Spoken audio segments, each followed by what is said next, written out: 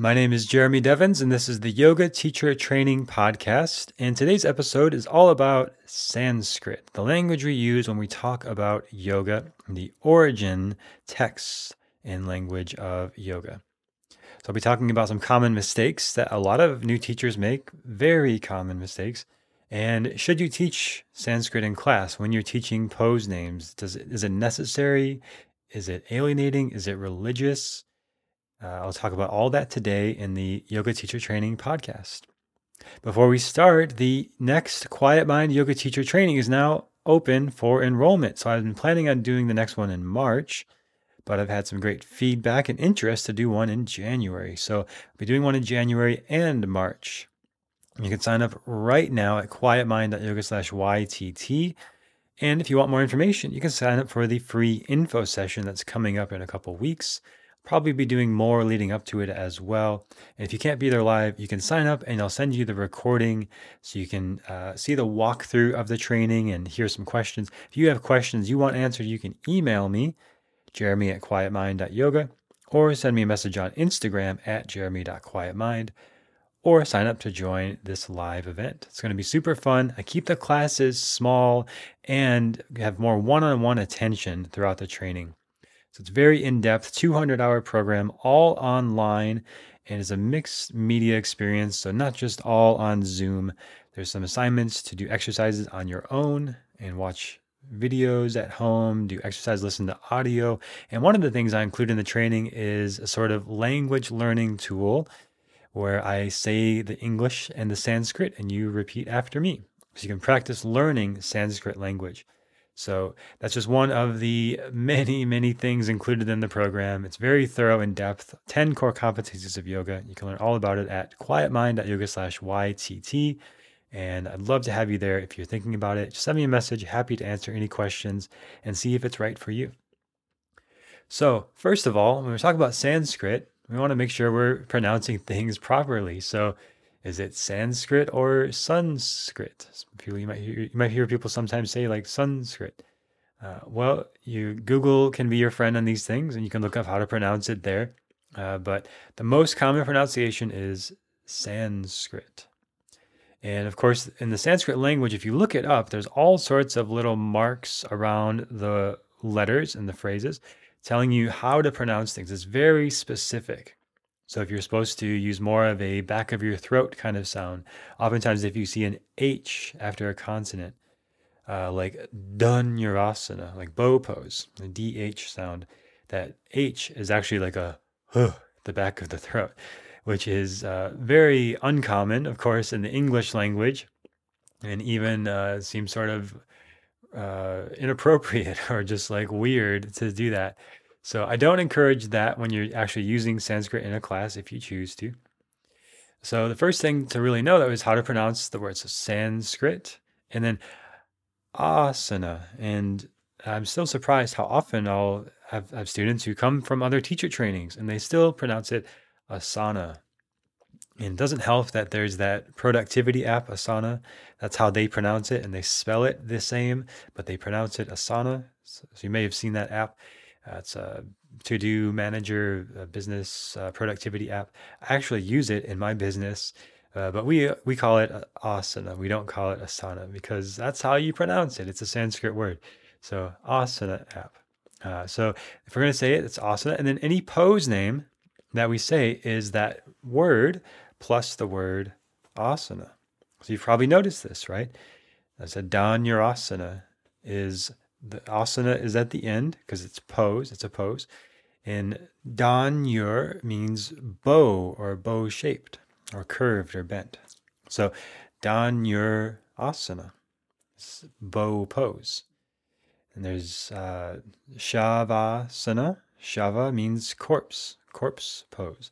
Sukha and asana makes Sukhasana, easy pose. All right, so you get the idea. It's every pose name is a word or an animal or some sort of phrase or something that's relevant to the pose, and then the word asana at the end. So there's samastitihi is an exception to this. There are some exceptions. Samastitihi means equal standing. So sama and stitihi. So every pose is just sort of broken down of what it's saying. And then we add things like Ekapada Kundinyasana. So Kundinya is a sage, asana is the pose. So Kundinyasana. But then we add the Eka, it's one, and Pada is foot. So 1 foot pose named after the sage Kundinya. So Ekapada Kundinyasana. All right, so then you start to break it down and you see the word Eka and Pada a lot in the pose names, like Pada Hastasana. So Pada is, again, the foot. Hasta is the hand, and asana is the pose. So hand to foot pose, Pada Hastasana. So you see how everything kind of breaks down like this. And I recommend, just like I'm doing here, when you're teaching a class, it's a class where students coming to classes, where teachers teaching classes. So there's an education component here, and we're educators as teachers. So we want to make it easy to learn. And I actually have a teacher in the past who said something like, you should know this by now, so I'm not going to repeat this thing. He wasn't talking about Sanskrit, but a similar kind of idea. And I thought that was so off-putting and so antithetical to what we're doing as teachers, right? It's like, you should know, so I'm not going to teach you anymore. You should already know this. I think that is an insult to students, and really, repetition is the mother of skill. So reinforcing, repeating, having repetition in your class is one of the best ways for people to learn things. If I just said it one time, if I just said, all right, everyone, Utkatasana, maybe half of the class would know what that pose is. The other half would look around like, oh, what is that? I'm not sure. I think it's this one.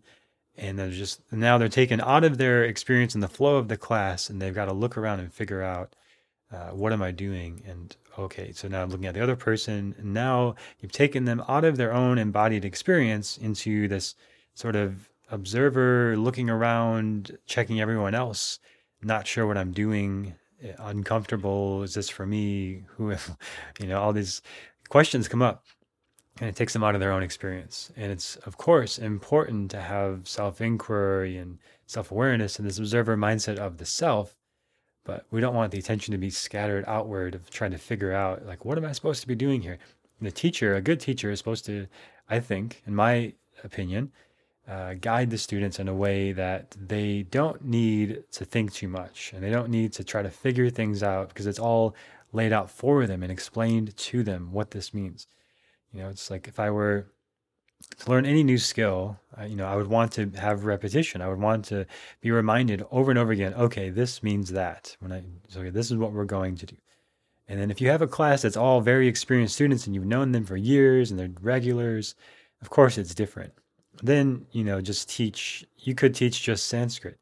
And usually what I'll do to lead up to this in a class is start with teaching both English and Sanskrit, and then build up to maybe less English and repeating that same sequence. So for repeating sun salutations, first time I might say inhale, Urdhva Hastasana, arms overhead. So I just said the Sanskrit and the English action of what that is. Then exhale, forward fold, Uttanasana. So I said the English and the Sanskrit.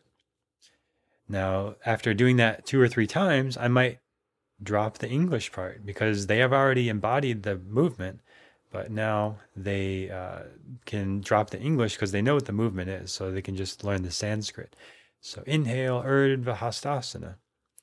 Whereas now they already know what the pattern is because they've done it several times, but now they're adding this other word to it. And I've already said the word multiple times when they've done the movement, but now it's linking them even more. So when they raise their arms overhead, they're not just thinking arms overhead, they're also thinking Urdhva Hastasana or whatever that person said. So they might not have the exact pronunciation yet, but they know it's a pose name, and it starts to ring a bell, and it just takes repetition. And that's the only way I think I was able to learn this stuff, is just hearing it over and over again from great teachers, and then thinking it in my own practice. And then it just starts to stick after a while. And you link the movement and the sound and the phrase. So always say the English and Sanskrit. I think that's very important as a teacher, but you can wean off it over time. Then there's the transliteration. When you're reading Sanskrit, oftentimes what you're reading is a transliteration. So it's sort of written how it sounds rather than writing out like how you would actually write it out in a direct translation. For example, the word drishti would be DRSTI with some little marks around the letters to help you know how to pronounce it. But most of the time, what you'll find is the transliteration, and that's telling us how to pronounce it based on how you would actually hear it in English.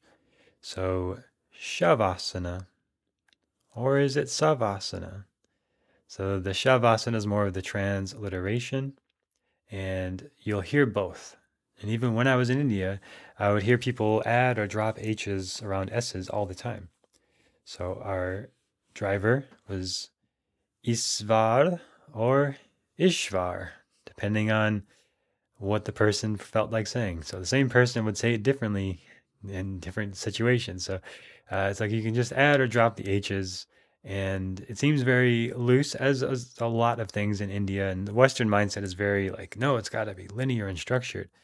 And everything, in my experience of India, is like even the traffic, right? There's lines on the road, but nobody follows those. So you just get in where you can fit in, and you try not to stop your car, essentially, and you keep going.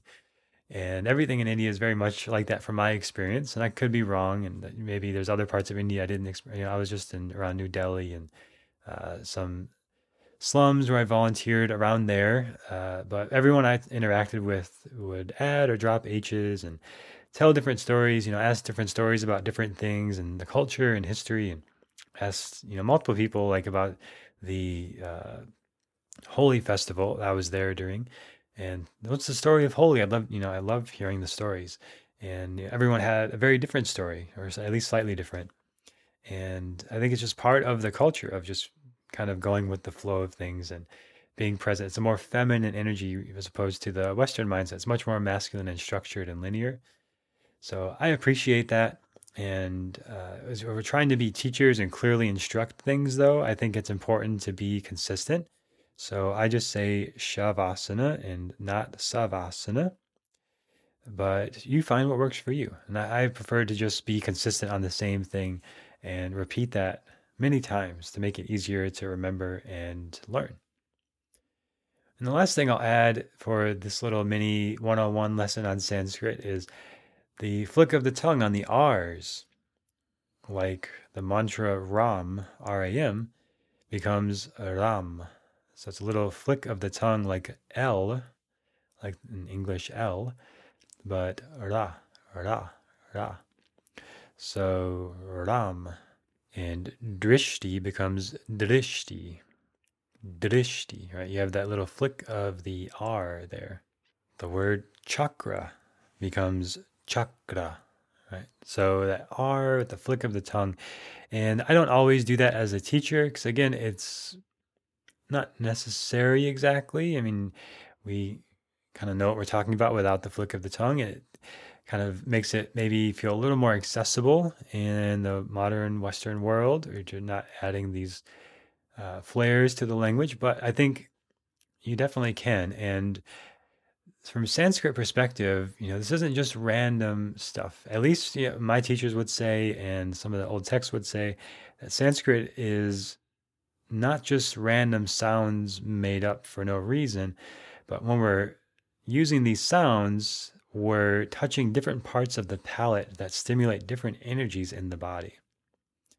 So this is where we get into the very esoteric concepts of what this language really is. And every sound pattern is like sending an intention, a vibration into the universe.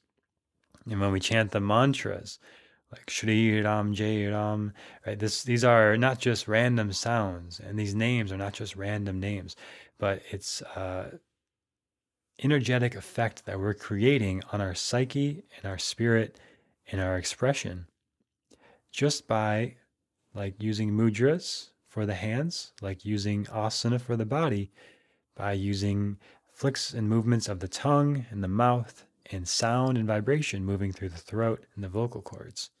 So that is an instrument into itself, just in the neck up. And that really comes from the diaphragm. So it's the whole body thing. but the way we move our tongue, the way we make sounds, can express energy and create our reality. So, of course, in the Bible, in the beginning was the Word.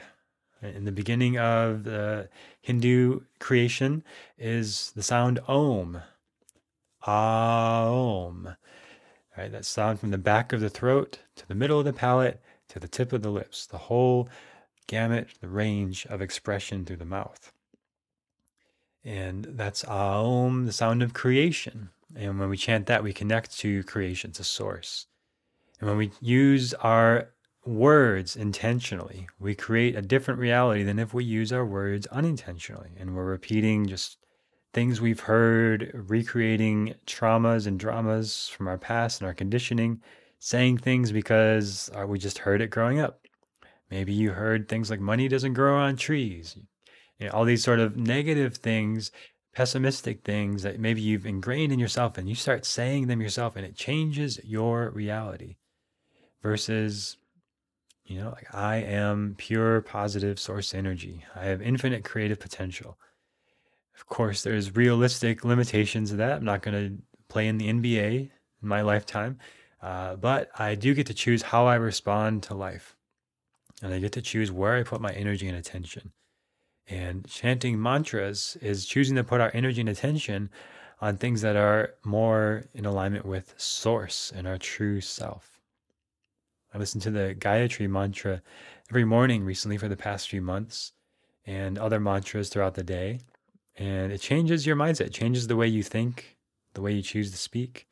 And when we use the Sanskrit language, there's this intention behind every flick of the tongue, every sound, even if it's a little awkward for the US, Dhanyurasana, or even the flick of the tongue, Dhanyurasana, right? So you have all this sort of extra stuff that's, to the English language, it's kind of extra, but from the Sanskrit perspective, it's very intentional, and it's yoga for the tongue and the mouth, essentially, and the voice. So Sanskrit is powerful, and that's our mini little lesson on why it's important. And if you want to learn more about it in the teacher training, I give you the guided audio lessons so you can repeat along with all the most common yoga postures, how to pronounce it, and how to use it within the context of teaching and practicing. It can be very powerful, and I hope you enjoyed this lesson. If you want to learn more and work with me, go to quietmind.yoga/YTT and check out the free info session for the upcoming Quiet Mind Yoga Teacher Training in 2021. All online, 200-hour program. Hope you can join us, or at least check it out. If you have any questions, email me at jeremy.quietmind on Instagram or jeremy@quietmind.yoga via email. Hope you have a great week and look forward to sharing more with you soon on the Yoga Teacher Training Podcast.